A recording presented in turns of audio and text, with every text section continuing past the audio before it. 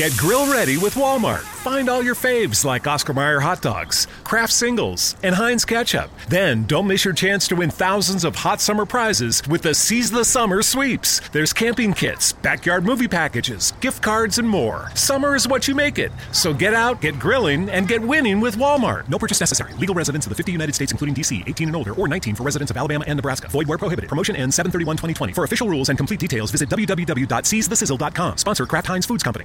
A Better Life with Dr. Sanjay Gupta. Back when I was in med school, if we needed to stay awake, we drank coffee. These days, energy drinks are ubiquitous. I'm Dr. Sanjay Gupta, CNN's chief medical correspondent.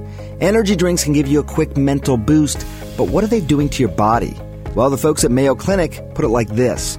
Overall, the concern is that these vitamins, amino acids, and herbals are often in higher concentrations than naturally occurring in food or plants, and the effects, when combined, especially with caffeine, can therefore be enhanced. The biggest problems are going to be seen in people who don't normally drink caffeine, but then decide to pound a few energy drinks. There are some people for which energy drinks are almost always a bad idea. Children, women who are pregnant, anyone who has a caffeine sensitivity. The FDA says that adults shouldn't have more than 400 milligrams of caffeine a day. In case you're curious, that's about 4 or 5 cups of coffee. I'm Dr. Sanjay Gupta, helping you live a better life.